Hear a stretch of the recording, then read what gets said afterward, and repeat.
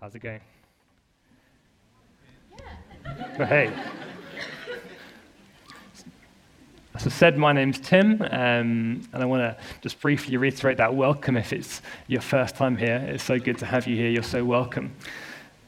And I don't know if it was mentioned in the notices, but just to flag up briefly, is there a bit of feedback? Is that? No? Oh, great. That on this Saturday, we have an event called Reading Jonah, which is going to be here. And it's just a great time where, as a group, you'll read the book of Jonah together, discuss it. There's been a few of them before, and I've been at them. That's really helped me to learn and read in the Bible. As it happens, Jonah is a guy who would really understand the passage we're going to look at tonight. He was a man who, for all of his faults, he really knew that the warnings of God are an expression of his mercy. And we're going through Hebrews, and there are some warnings from God in this book, but they're an expression of his mercy, and they're good for us.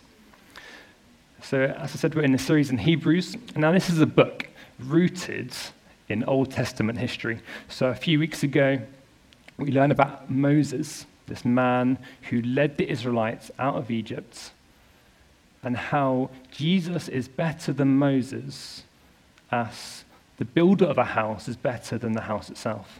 And then last week, we looked at the life of those Israelites after they'd left Egypt in the desert, and what we can learn from that period.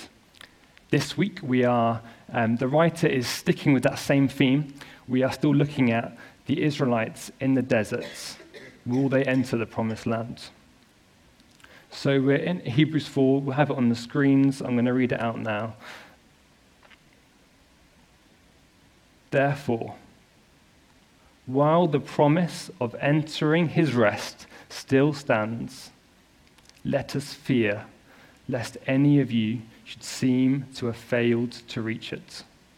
For good news came to us, just as to them, but the message they heard did not benefit them, because they were not united by faith with those who listened. For we who have believed enter that rest. As he has said, as I swore in my wrath, they shall not enter my rest, although his works were finished from the foundation of the world. For he has somewhere spoken of the seventh day in this way, and God rested on the seventh day from all his works. And again in this passage he said, they shall not enter my rest. Since therefore it remains for some to enter it, and those who formerly received the good news failed to enter because of disobedience, again he appoints a certain day today, saying through David so long afterwards, in the words already quoted, today if you hear his voice, do not harden your hearts. For if Joshua had given them rest, God would not have spoken of another day later on. So then, there remains a Sabbath rest for the people of God. For whoever has entered God's rest has also rested from his works, as God did from his. Let us therefore strive to enter that rest, so that no one may fall by the same sort of disobedience. For the word of God is living and active, sharper than any two-edged sword, piercing to the division of the soul and the spirit, of joints and of marrow, and discerning the thoughts and intentions of the heart. And no creature is hidden from his sight, for all are naked and exposed to the eyes of him to whom we must give account. You know FOMO. It's an acronym, stands for fear of missing out, though you probably do know because it's kind of the abbreviation for our generation. I don't know if you ever done anything kind of dumb out of FOMO, out of not wanting to miss out. You ever gone to an event or maybe a party or something that you don't really want to go to, but maybe they'll be talking about that next week, and I want to be included in their stories, I want to know.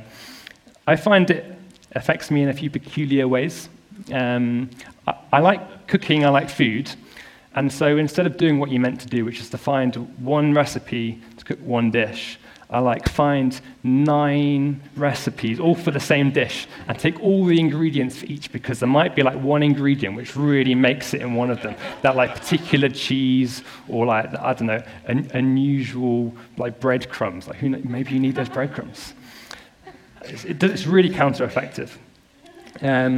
Or last week, I wasn't here. I was away. I got given some free tickets to go on the train to Paris. Great. When I got there, I was on my phone on TripAdvisor, because I didn't want just a nice walk with a nice cafe at the end of it. I wanted the best possible walk in all of Paris, and then to go to the best cafe, but not to pay the best cafe prices. We're all kind of used to the idea that FOMO is kind of dumb. It affects us. You might have even heard a talk from this platform by a preacher warning of the dangers of living out of a fear of missing out of something else. This evening, I come with good news for you of the one true, valid FOMO. Perhaps, if you will, the better FOMO. Let's get into the text. Verse 1. Therefore, while the promise of entering his rest still stands, let us fear, lest any of you should seem to have failed to reach it. This is the main point in this sentence here of the whole passage. The rest of it is supporting evidence and explanation. So we'll touch on it, but we're really going to focus here. And my main point is here as well. Rest is God's plan for his people. So press on in, enter it. Rest is God's plan for his people. Let's start by looking at his rest. What do you think of when you think of the word rest? Perhaps you think of lazy pajama Saturdays, or those peculiar massage chairs they put in the middle of shopping centres for some unknown reason. When I think of kind of the most physical rest I've experienced in a moment, I think of this time years ago when I decided to attempt the 3 Peak Challenge. That's the 3 largest mountains in England, Scotland, and Wales. I was woefully underprepared. I just finished an exam, so it's in 24 hours, you get no sleep. I didn't have the right footwear. And so, but I can remember that evening, filthy and tired and cold,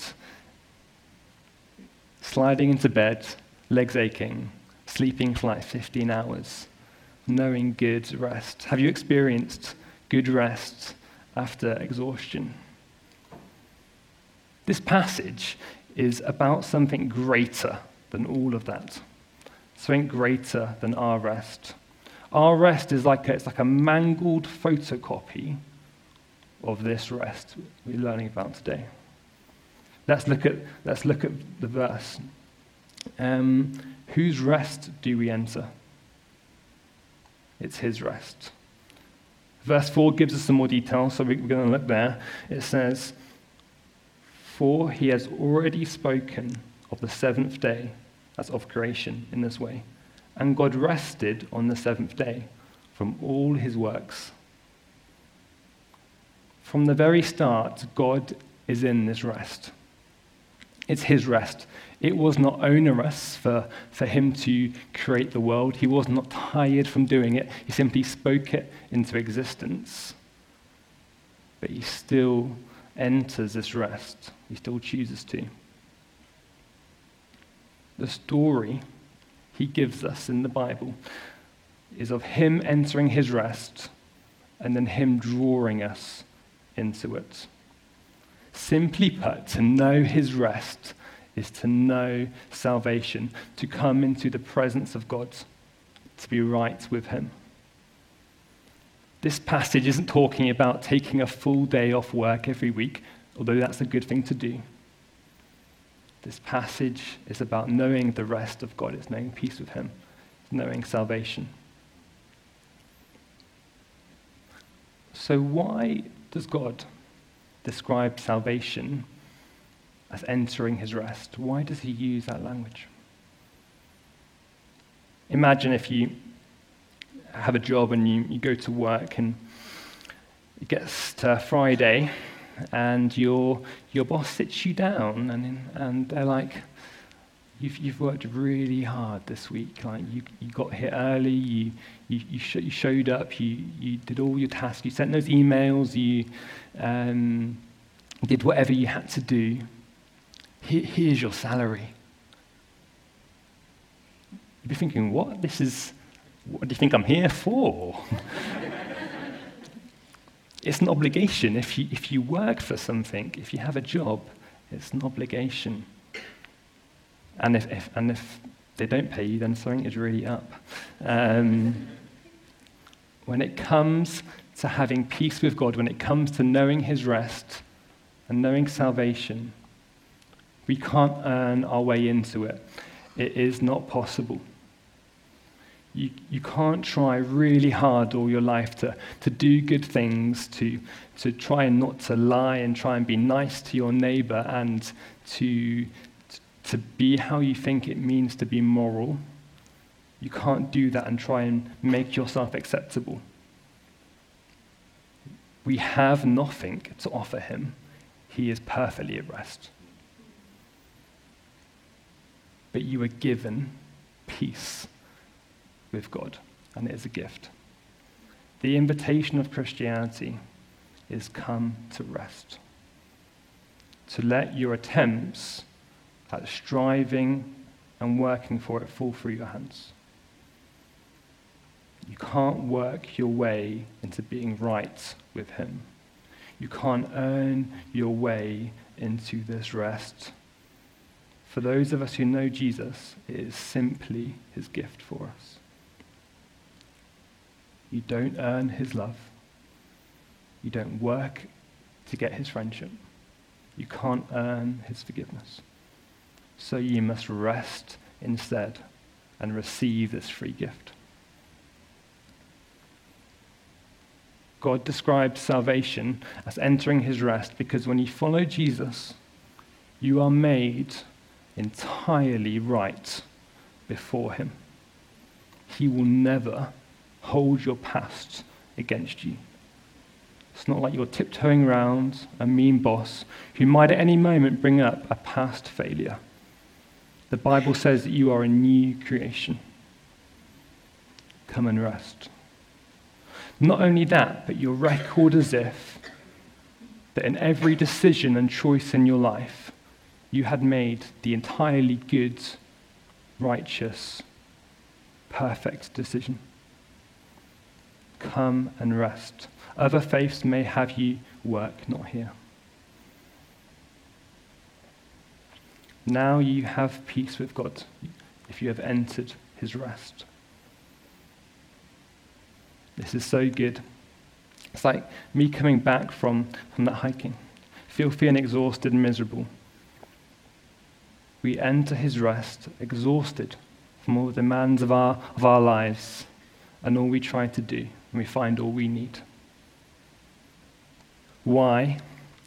Because we have a God who asked Jesus, gave up his own rest. He took the restlessness that was rightfully ours, the wrath that was meant for us. He took on the cross and in that bought our entry into this rest. And in him, old Tim died too. And so did you, if you know him. In him, me, for all I have done, was judged, sentenced, convicted, put to death. In his body, my debt is paid. There is nothing for me now that I should work to do, to get. The invitation of Christianity has come to rest.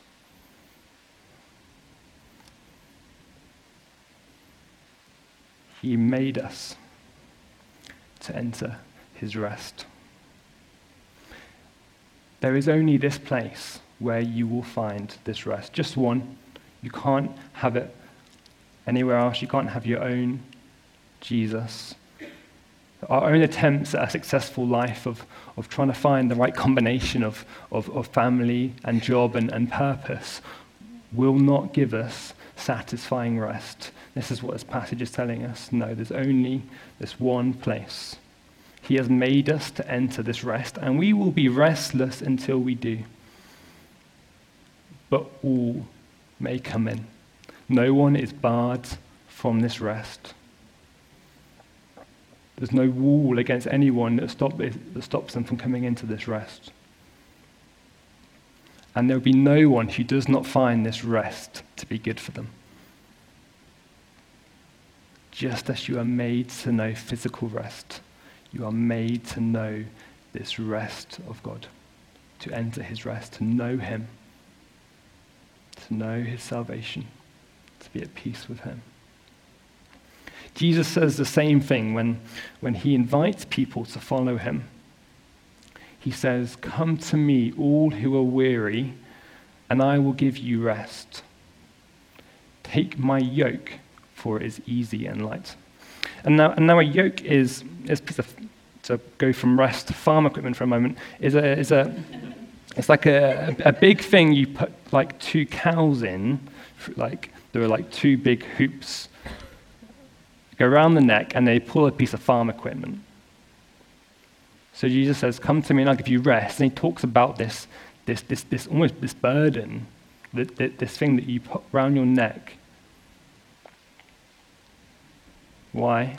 What he's told you is easy and light, is easier than the one you will have put on yourself. And also, because he has told you it is his. Who is it in that second hoop? Is him himself. There is no burden to this life that he does not know. To come to his rest is to know his presence, is to know him alongside you in life. Follow him and follow him. But this does also mean when we come into his rest, when we know his yoke, that if those two cows, one of them can't go in the other direction, they're both going in the same way. You can't enter his rest and then turn the other way. It just doesn't work. To know him, to follow Jesus, means following him. One of those cows can't go the other way. If you take on his yoke, if you take on his rest, you can't go the other way. In this passage, it's talking about these Israelites who, in the desert, and some of them want to turn back.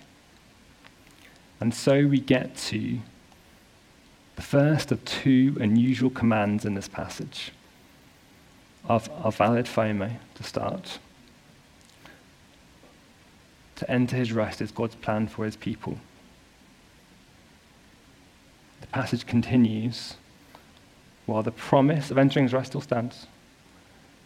Let us fear, lest, or otherwise, any of you should seem to have failed to reach it. What are we to fear? Verse 2 gives us the answer. It says, "For the good news came to us, just as to them." So this message of a good God who wants to draw his people into life with him, into rest, came to those Israelites in the desert all those years ago, just as it has to us. He even told them of how he would take them into a land called Canaan, which would be a good land where they would know his rest on every side. It was a land described as flowing with milk and honey, which is like Bible speaks like dope. It's great. Don't know any other biblical reference to milk and honey apart from it's just great. They get this message like us, but it says that message did not benefit them because they didn't hear it and unite in their minds. It's not talking about unity of other people, it's talking about unity in their minds, that hearing with faith. They didn't trust in what they heard. He had spoken to them of a life with his rest, but they don't trust what they hear. Instead, they feel scared, and they turn around and go back into the desert, and they go the other way. So the instruction is to fear, not trusting in the promise of rest, not trusting in his good news. The instruction is make sure you trust. We enter his rest by trusting the promise of salvation. Verse 3, we who have believed enter that rest. I mentioned I was given last week these free tickets to go to Paris. We had a ton of drama under 48 hours before we were due to take this train. But we realized that Rosie, my girlfriend, her passport had expired 3 days. 3 days before we were meant to go. This is under 48 hours before we were meant to leave. And I was thinking, oh, there goes all those croissants and all those crepes and good old Nottingham.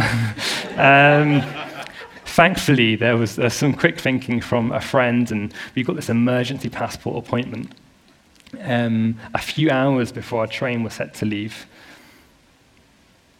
What was the one thing we needed to enter France?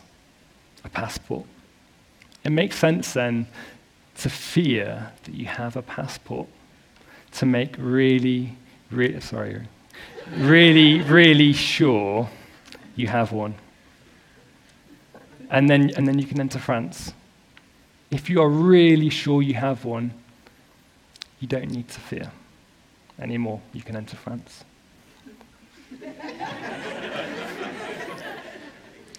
In a similar way, be fearful that you trust in this good news, that you can enter this rest.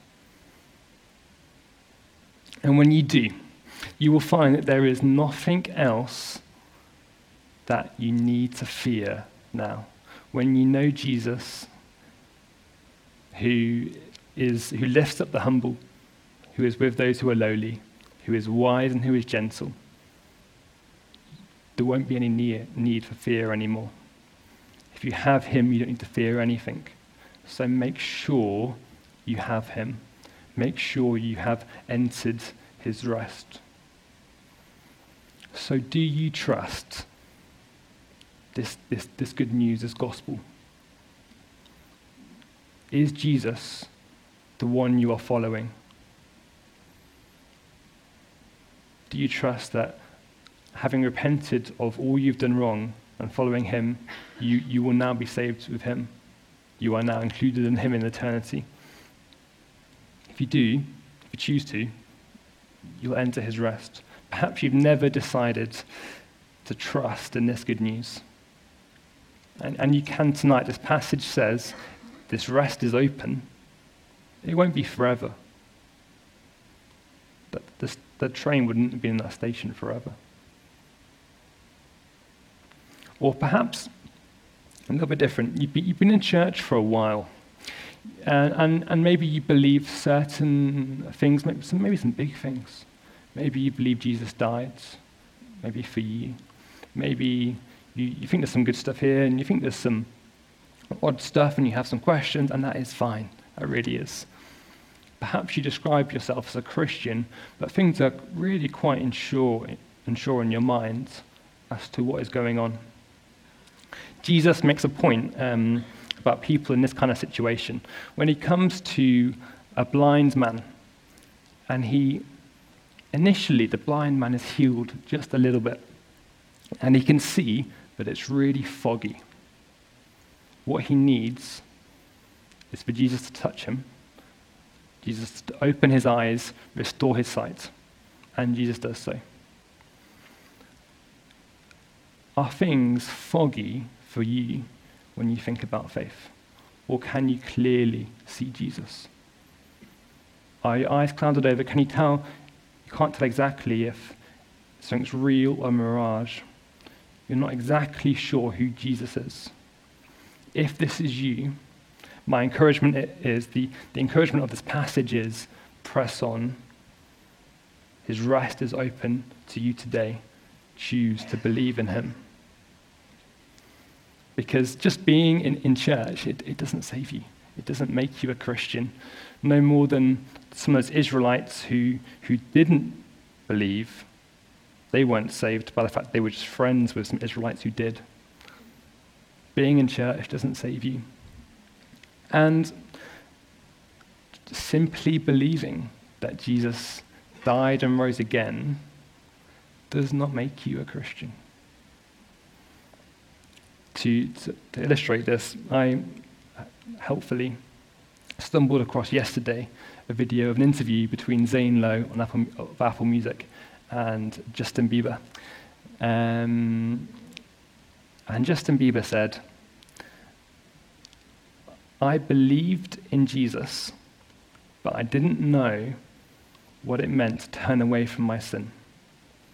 I believed Jesus died on the cross for me, but I didn't implement this in my life." It is one thing to intellectually agree, to agree in your minds that at one point in history, Jesus died and then rose again.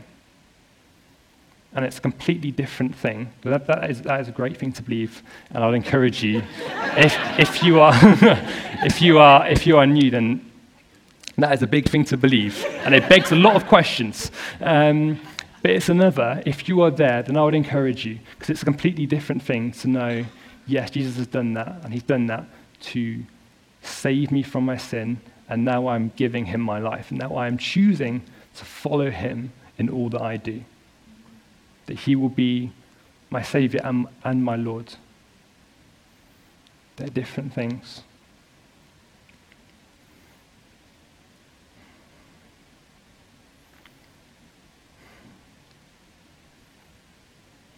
If things seem foggy to you, choose to follow him.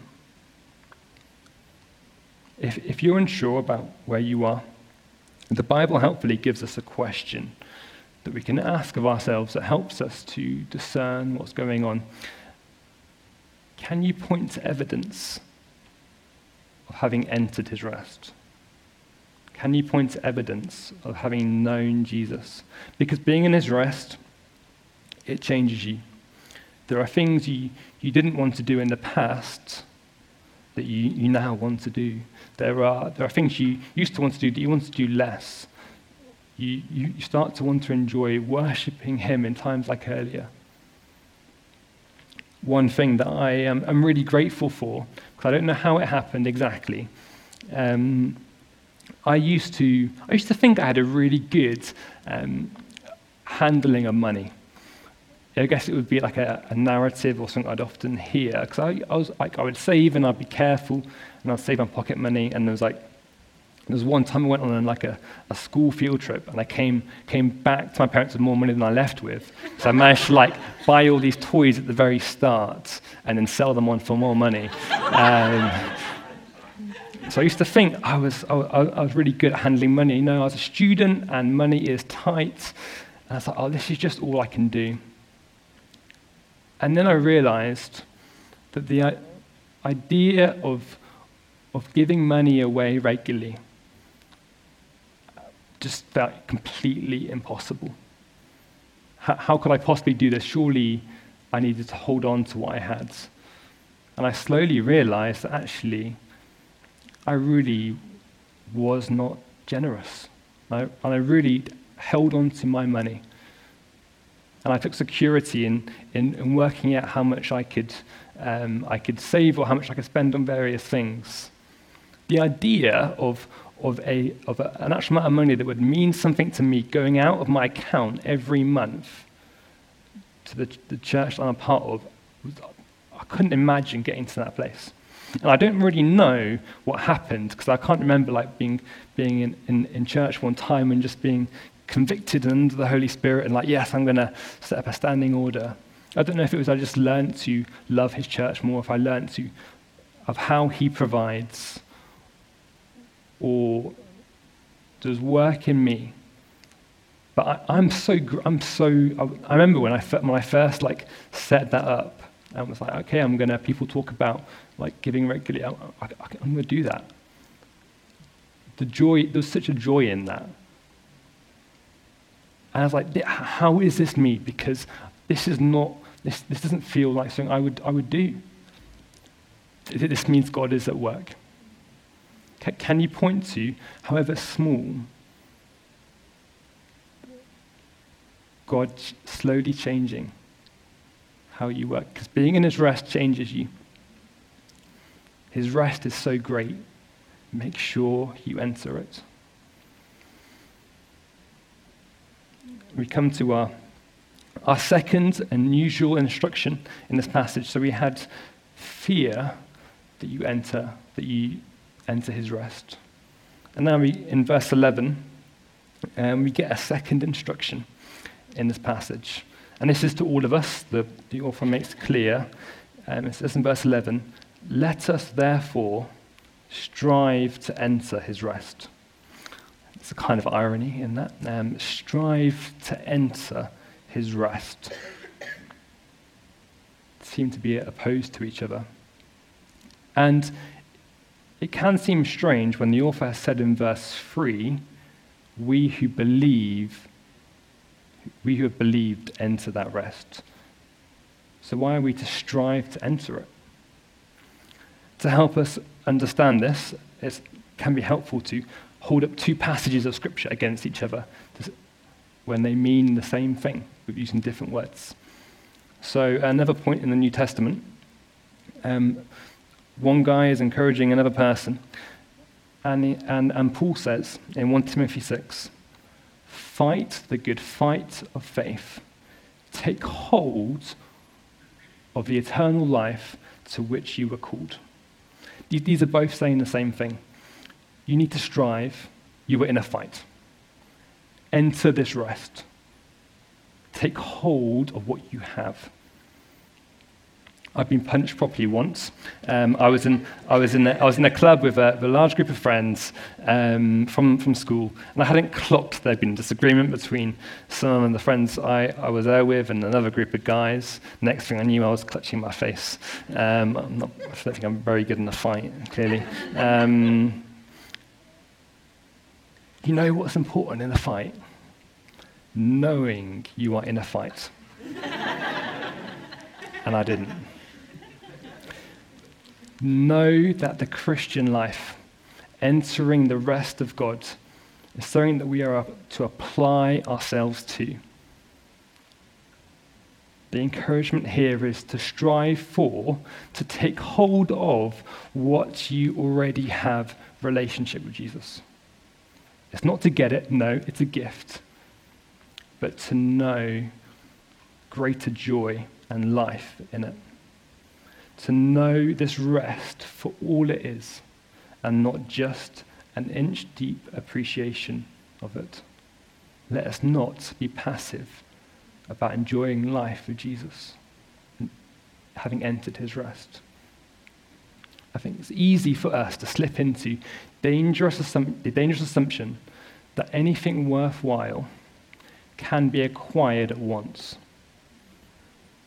That for it to be good, there'll be a way that I can have it straight away. We love life hacks. We love how I can get that body in 3 weeks. We love delivery orders to your door in 20 minutes. These cultural assumptions get into our ideas of faith. That anything good in the Christian experience is just one click and collect away. That you can just be given and just instantly receive mature, experienced relationship with Jesus. Knowing the fullness of his rest. It's not true. Put it another way. I'm not married, I've been to a number of weddings. Tell you one thing I've never thought at a wedding. Those two, they are so good at being married. Like they really own it. I don't think I've ever seen a better married couple. It's not something I thought. No, they are no less married than a couple in their 50s or 60s.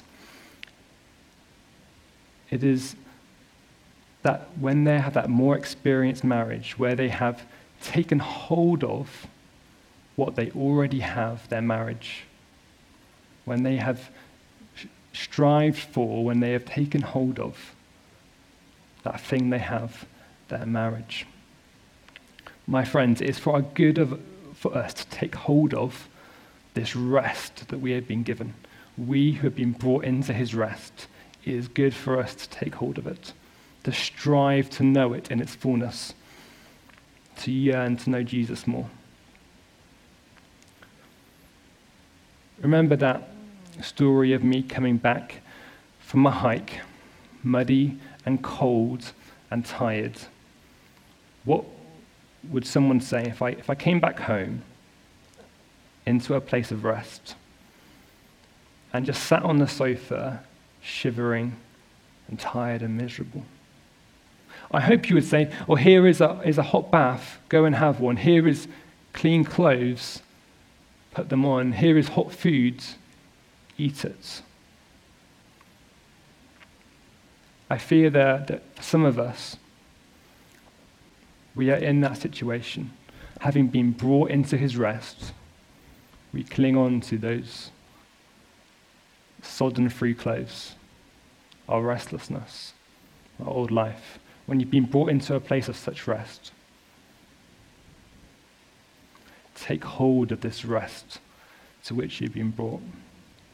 Read this book, the Bible, which tells us in so many ways of how he will never leave you nor forsake you, of how he took such great cost upon himself that he might have you, of how he works all things to your good. You will know him in those pages. Carve out time to meet him in prayer. Prioritize meeting with others who know him. Or perhaps, to kind of pick up on that example from earlier, perhaps when it comes to money, there's something you know you've got no handle over and you are completely under the, it's essentially like an idol in your life. You don't know freedom, money has control over you. Perhaps for you, you can know the joy of his rest in a greater way by choosing to make some changes there. Finally, we do all of this with the knowledge that as we enter his rest, we enter his presence. Because we don't push into this rest alone. You know, like those Israelites were led into the promised land by a man called Joshua, we are led in by the greater Yeshua, or the same name, Jesus, who knows the depth of your heart and loves you the same, who has entered that rest and is now calling you in after him. This is why it is logical, and next week or the week after, the instruction after the passage we looked at today says, "Let us then draw near to God with confidence, for he is drawing us into his presence." The promises of God to those Israelites in Exodus 33, verse 14 says this, "And they hold for us, my presence will go with you, and I will give you rest." His rest is really, really good. It's the only place that you will find the rest that you were made to know. The only place you'll find the rest that you need. Make sure you enter it. If for you, you know that actually you haven't taken hold of this thing at all, that you haven't grasped these promises, that you haven't said, "Jesus, I'm going to follow you," then perhaps this evening you need to grab someone actually at the front, a friend you came with, and make that decision. Or perhaps for you, there's an area in your life where you know, there is more fullness of joy in knowing Jesus is available to me that I'm not using. I'm going to pray for us now, and then we'll close the meeting.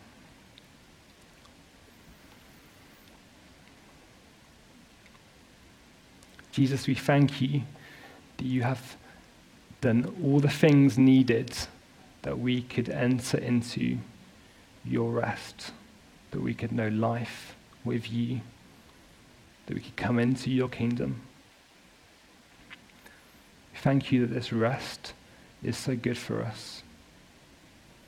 I thank you that whatever happens in our lives tomorrow, if we know you, we have a sure and certain foundation, because we have entered this rest that will not be shaken. Oh, Holy Spirit, would you empower us to know in greater depth this rest? Would you help us to know the great depth of your love for us and what it means to have come into your rest? For anyone here who is uncertain as to where they stand before you, would you make it very clear to them? We love you, Jesus. I pray this in your name, Lord. Amen. We're not gonna actually soon have a song to close. We're going to close the meeting there. If you're new, then just reiterate, we have that welcome evening tonight, which will be heading up over there in a moment. If you are new, then please do come and talk to someone, say hi. The Connect team will be there.